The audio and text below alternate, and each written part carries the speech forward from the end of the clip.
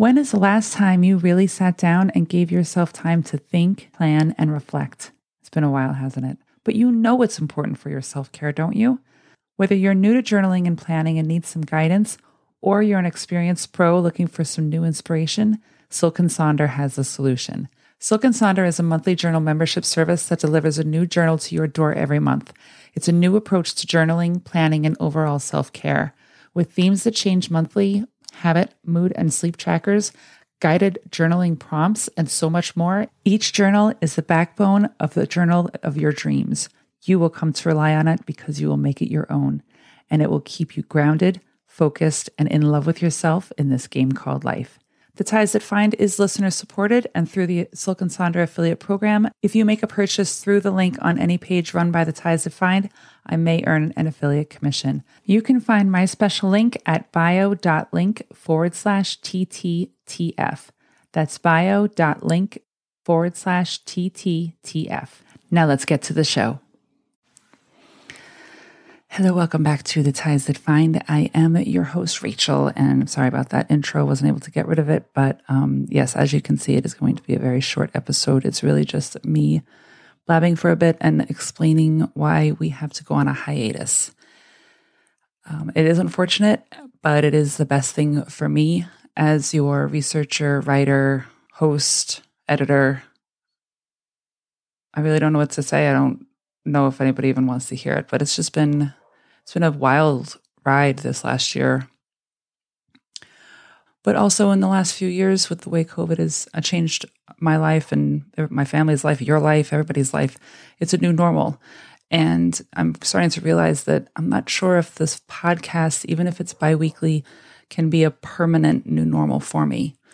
I had faith that it would be, but right now I just have to recognize that I really do need a break. There's certain aspects of our lives that we cannot take a break from, and certain things that we can take a break from. And at this point, I do have to sacrifice the podcast.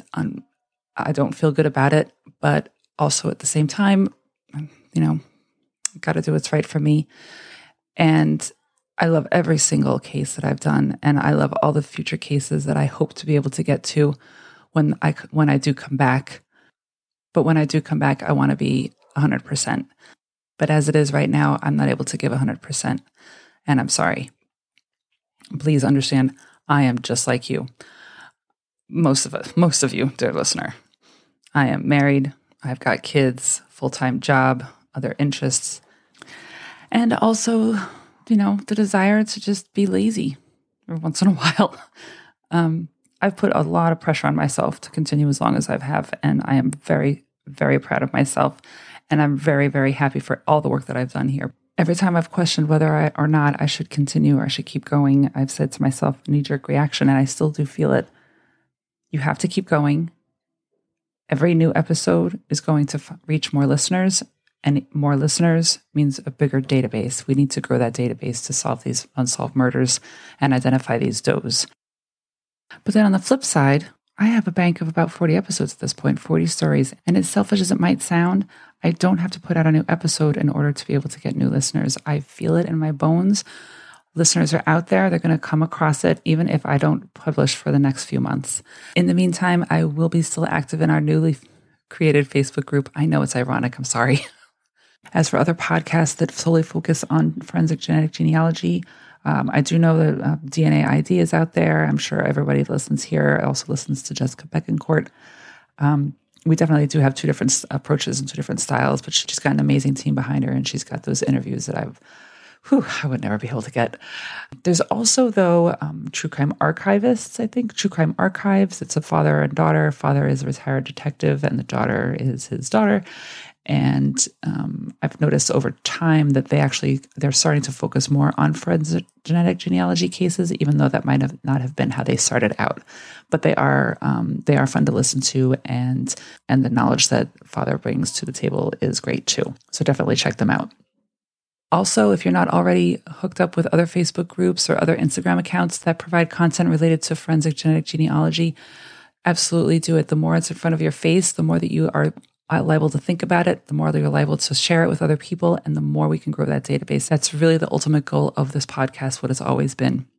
One of my favorite Facebook groups is DNA Solves Advocates, and it's run by Othram and David Middleman and all of his associates. And daily you get to see new does identified. Every once in a while, there's a crime that's been finally resolved by them. And it's still such a great feeling. So at this point, I'm going to leave you. So thank you so much, dear listener. I really do appreciate all your loyalty and all your listens. And I will see you on social media. And hopefully you'll hear from me in the next few months. All right. Bye.